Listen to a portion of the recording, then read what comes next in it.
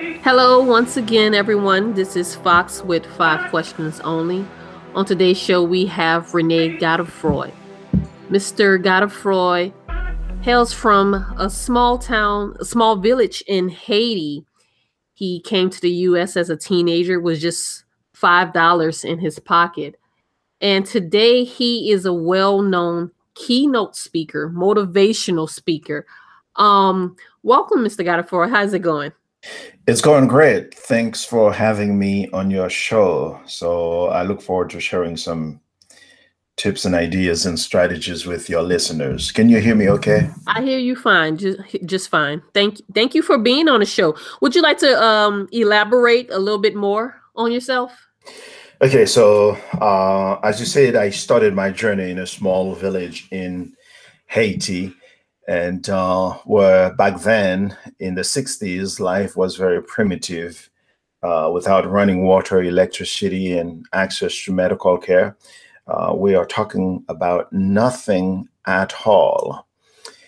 So my mom left me in the village when I was about 9 months old. She went to the city of Haiti, Port-au-Prince, and she was hoping that she would find a better way to provide for me. It wasn't because she was a bad mother, but she left hoping to break the cycle of poverty. Unfortunately, after she left, I became very sick. Several deadly diseases pounded me. And frankly, they vowed to end my existence. So much so, sometimes I wonder if God brought me to this planet and forgotten about me. I struggled a lot in the village, and I had, like I said, several deadly diseases, cholera and all. Uh, I don't know, maybe not cholera, but whatever it was, I had a bloated tummy and I had a lot of parasites inside of me, sucking the life out of me, like living creatures inside of me. Uh, uh, they were they would torment me during the day. I would be on the floor fanning flies off my face, and at night I would shoo away the mosquitoes. Crying a lot as a little kid for my mom. And any of you listening here, you can understand what it is to have. In fact, I read in psychology today, it is said that children who are not held, touched, and cuddled have a tendency to shrink instead of growing. Coincidentally, Shakana, am I pronouncing your name right? Yeah, yeah, you are. It's not really kids. As adults, we need support. We need our peer. We need our community. We need that caring and loving and TLC all the time. That is like, the people we know, they have our backs, right? They would be there for us. And then even when we do something that the world would criticize us, but those are the loyal people, loyal friends, and they would be there to cheer us on and to forgive our mistakes and all. So in the village, I didn't really have that. My mom would be the only person to do that for me, but after she left, so many of the people in the village have predicted that I would not survive to be a man, and some would call me names to belittle me. They would call me Suya, Kokobe. Kokobe is a Creole word that means crippled. And so they gave up on me, just like you'll see. A lot of people will give up on you, on your idea, on your dream, and they'll say you're crazy. They will talk about you behind your back. Just like a lot of the people in the village, they predicted that I would not survive because I was so sick.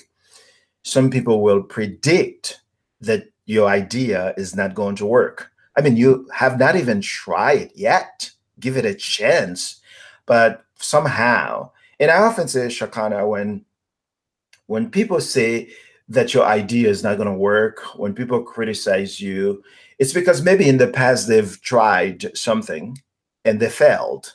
And so our mind is designed to generalize everything. So if somebody fails at something, the mind automatically generalizes that anything you try is going to fail. If you get rejected, let's say you are in sales, you get one rejection, your mind automatically tells you that you don't even try, you'll get rejected. Let's say you are the opposite sex, or you wanted to talk to a woman or a man, vice versa, and then you get a rejection, let's say in high school or in at the prom or whatever. So because of the that one rejection, it was so painful, emotionally painful, your mind tells you that, hey, you might as well don't ask anybody out because you're going to get rejected. So that's the kind of trick that the mind plays on us. And so that's all these things in the village. As you can tell, right? I was really born to succeed. I was really born to do great things in life. But I was born in a box, in an environment that actually programmed me for failure, if you know what I mean, right? Mm-hmm. And so a lot of the listeners, a lot of you that are who are listening to this podcast right now, you are so much bigger than you might imagine. There's so much power in you. But unfortunately, the people around you, your environment, and they tend to program you. And again, that's the crab in the barrel mentality. So when I was a kid in that village, I would go to the ocean because I was by the ocean. And I would go catch the blue crabs in the ocean. When you catch the first crab, you put it in the bucket. It's fine. You don't have to put a lid over that bucket. I'm sorry, it's the opposite, right? The first crab, you have to put a lid to cover it because it'll escape. But if Uh-huh. you catch the second one, the third one, and the fourth one, you don't have to put a lid over the bucket. Don't worry about it because none of them will escape. You know why? Because, hey, they will keep pulling each other down, down, and down. So that's what happens in our environment, in our social circles, right? In the crabs, it's not like their intention is to destroy you. It's because they can only see limitations based on their limitations. Does that make any sense? It does. It does. And so after I left the village, I actually went to Port-au-Prince, the big city where my mom lived. And I thought mom was doing well. She had money because when I arrived in Port-au-Prince, I saw all those cars. I remember the first time I saw a car was the time I saw this old truck, battered truck, Voici Fan, they called it. And it was at night. I got dizzy. That was the first time I saw lights, really. And I ran away. I hid behind a tree. But now I'm in Port-au-Prince. I arrived. I'm seeing all those cars, like Mercedes-Benz and all kinds of cars, trucks, and stuff. And I'm seeing buildings and lights. I was like, whoa. So I'm thinking Mama is rich. But when I arrived where Mama lived, I discovered she was not rich by any means. She lived in a little shack, infested. It was like a dungeon, like a prison cell. Uh, it was infested with rats and roaches, probably not even a prison cell, because here you would not see that. Uh, I would sleep on the floor with my sister, my brother, whom I didn't know. I met them in the city. And the rats and the nibble would the rats, not nibble, the rats and the roaches would cross over us all night. And the word nibble, I was going to say, is because there were mornings when I would wake up, the rats would nibble the butt of my feet. And so that's what it was for me in Port-au-Prince. Life was really tough and difficult. It sounds like you are in a tunnel and it is so dark inside a tunnel. You don't see a way out and you don't have a model. Like Am I talking too much, or should I? No, no, no. I'm listening. I'm listening. Okay. Like in the United States of America, in this country, there are so many lights at the end of the tunnel. Mm-hmm. And what I mean by that is maybe you are born in, for example, as an example, is in a ghetto. There's probably not a light in that ghetto, but there is a library with free books. And every one of those books, you can count them as a light because there's nothing stopping anyone from reading those books. I mean, like it doesn't matter if you're white, if you're black, if you're Asian, if you're Haitian, you can go to the library. You can get some of those books are classics. I mean, like I remember the first time I read How to Win Friends and Influence People by Dale Carnegie. I was like, wow, this is just amazing to learn about these success strategies when I read Think and Grow Rich by Napoleon Hill. So that's the light at the end of the tunnel for me. But when I was in Haiti, in at least in my now, I'm not saying there are no books in Haiti. There is an elite in Haiti. There are people living really large in the mansions, driving Rolls Royce and Mercedes Benz, and they can have like dinner in Haiti and go have a drink in Miami. But what I'm saying here, for me, for my environment, I didn't have that. I didn't have those books. I didn't have models.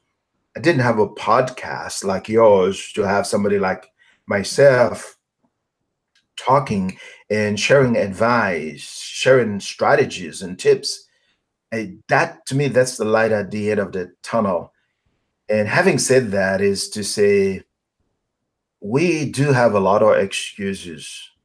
We make a lot of excuses, but I think ultimately, so Shakana, if you were to come to me to ask me for some, let's say you had like 5 seconds Mm-hmm. and you give me like the nugget what I need to do, the first thing I would tell you is to take responsibility for your life and for your results, for your outcomes, because nothing happens until you accept full responsibility. Now you can give me a truckload of excuses. Um, can I share a quick story with you? Yeah, go ahead. Go ahead. Let me share this with you. I was in Haiti. I did a television interview. This was recently? Yeah, that was about 4 or 5 years ago. Okay. And so I was talking to a young man after the interview, and he was trying to tell me, he was trying to persuade me why I don't understand his situation.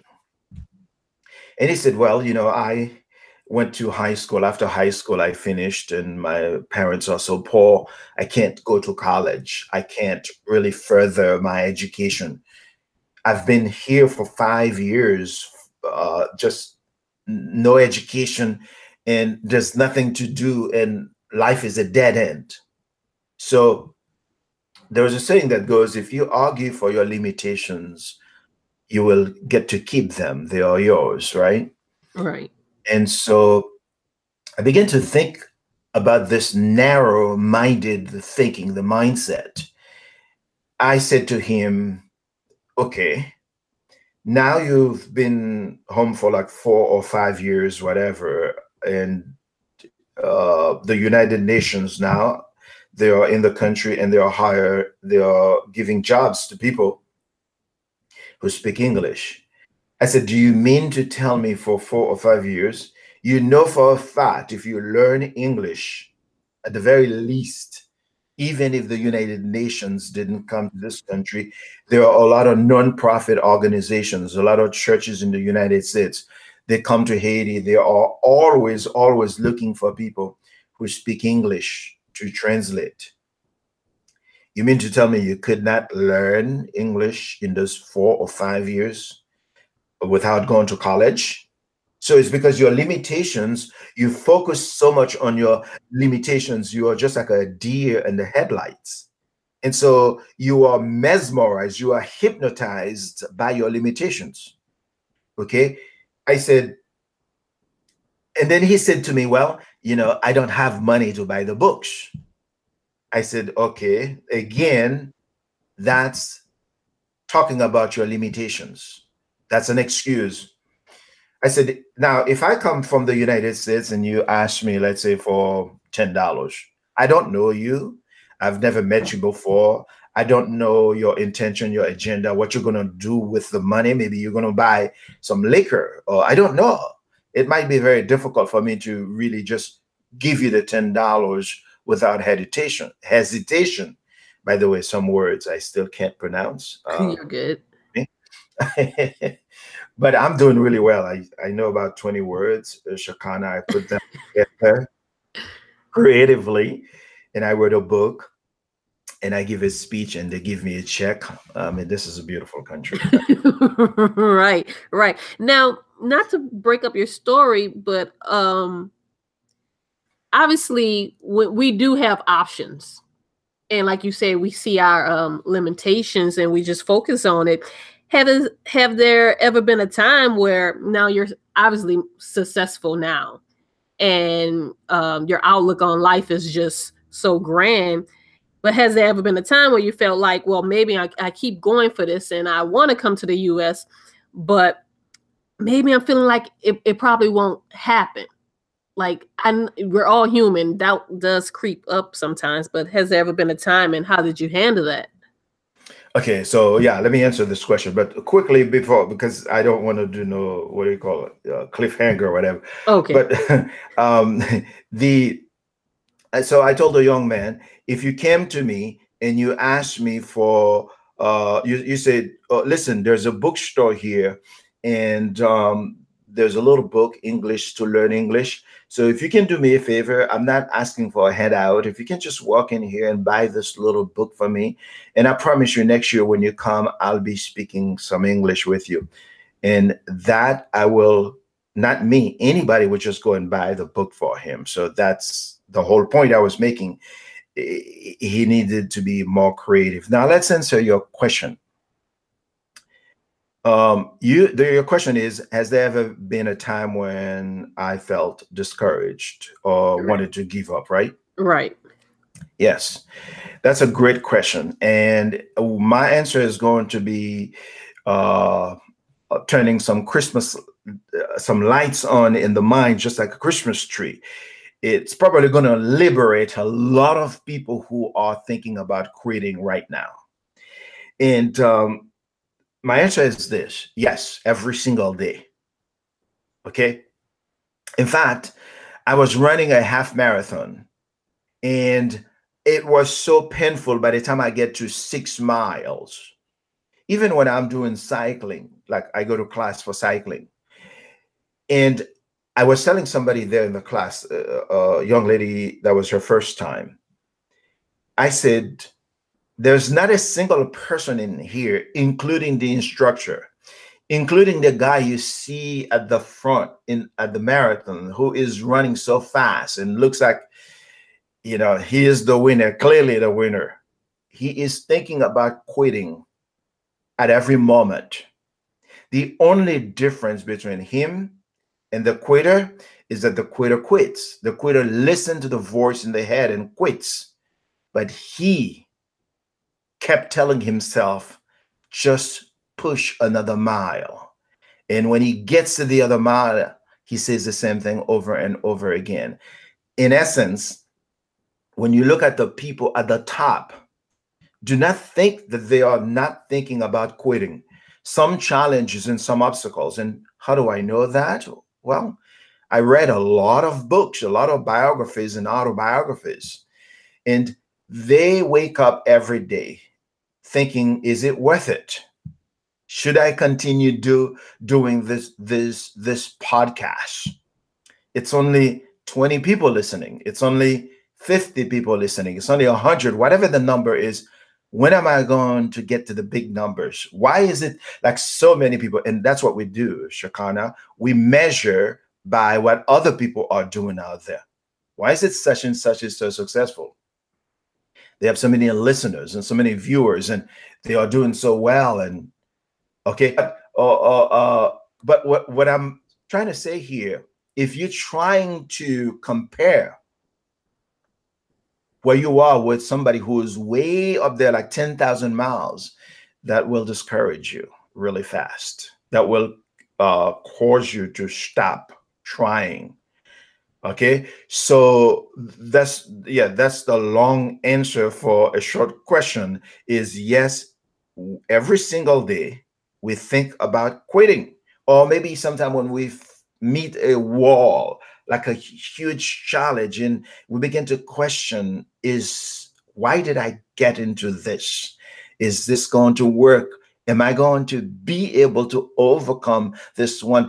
So yes, to your answer, we think about quitting, but we just don't quit. I mean, it's like two voices in our head. One is saying to quit, one is saying to keep going. And you got to make sure that you listen to the one that says keep going. Now, there are times where you don't have enough resources, you don't have connections, you just don't have the right knowledge, and you writing or you just get to a point where you reach your limits, right? That's why you see entrepreneurs that are doing so well. They realize like now it's time to hire a CEO because I have reached my limits, and then they hire a new CEO. So, or just go get some books, just talk to some people, get some course, get some training. So just get the knowledge because you're stuck because you don't know. Because if you did know, you would not be stuck. So get some coaching, some guidance or consulting, just read some books, and that's what it takes. Right. Now, you've gotten so far along your journey. Um how did it get to this? Like how did you say, "Hey, I want to be a keynote speaker"? Was it always like this or just one day along your journey it just routed you this way? Yeah, that's a great question. It is a great question because we don't necessarily choose where we are now. Rather, where we are now chooses us. So that's why you don't give up, because getting into this thing was not your idea, it was a divine purpose. And so you didn't choose it, it chose you. Same thing for speaking. I mean, I didn't come to the United States of America and, I was a janitor in Miami. I was washing cars on the streets. I mean, I was doing what broke uh, immigrants did not speak English. That's what I was doing, right? With no connections, no friends. I didn't, while I was picking up the trash, I didn't say, I'm going to be a motivational speaker, a business consultant in the United States. I mean, it didn't happen that way for me. Maybe for some people, they had the dream ever since they were a kid. But for me, but even if you were a kid, it was like a divine order. It was like some kind of guidance, invisible hands guiding you. And so that's what it was for me. So I came to the United States. I did all these odd and menial labor. And eventually I became a doorman at a hotel in Atlanta. I was a doorman for 14 years, and I was parking cars. That's when I learned, that's where I learned what books to read. And I was finding books on the back seat of the cars that I was parking, and I would just pick up the titles. I'd go across the street to Barnes and Nobles, and I would buy all those books, and I would read, and devour and study those books. And then one day I saw a book, and I was reading it, and the guy was talking about being a motivational speaker, making money, and all this thing. I said, "What the heck?" I mean, I've tried everything else in the United States. I mean, I was a dishwasher, boot carpenter, wash cars on the streets. I might as well try this one too. But little did I know I was being guided. It was like my path. It was my journey. It was like, where I was supposed to go. Right. So basically, you don't choose, you do not choose what you are doing. It sort of like chooses you in a way. But the bigger thing is there's a divine order, there's a divine purpose. It's a calling.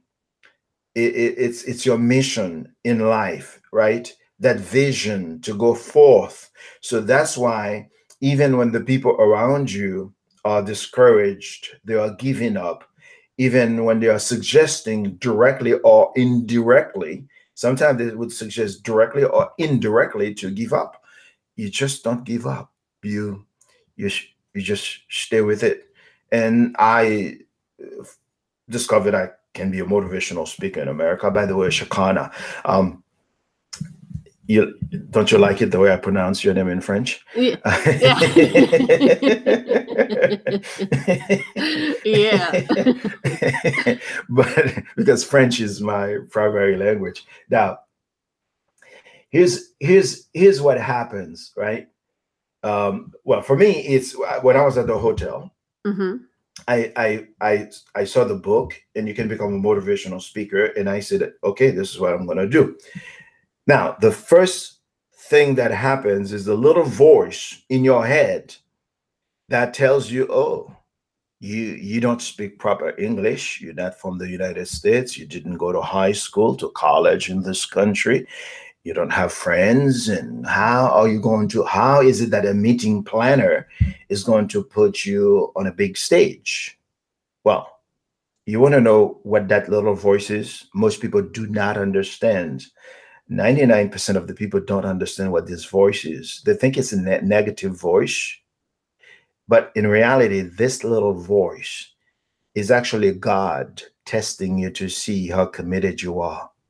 Do you really want it? Do you see what I mean? How's that for a new perspective? Interesting. Yeah. And then soon as you hear that voice, you say, yes, I really want to do this. Yes, I'm going to succeed at it. Now you're giving the confirmation, yeah, okay, you are going to do it. By the way, when that little voice started talking to me, here's what I said to myself. Okay, wait a minute now. I said I'm going to be a motivational speaker, and you said I'm not qualified. Okay, let's do the math. Mm-hmm. Every morning I'm in the United States, and I see a guy on television motivating and inspiring Americans. Then one day I sat down and I said, wait a minute now, Renee, come on. If Jerry Springer can motivate Americans,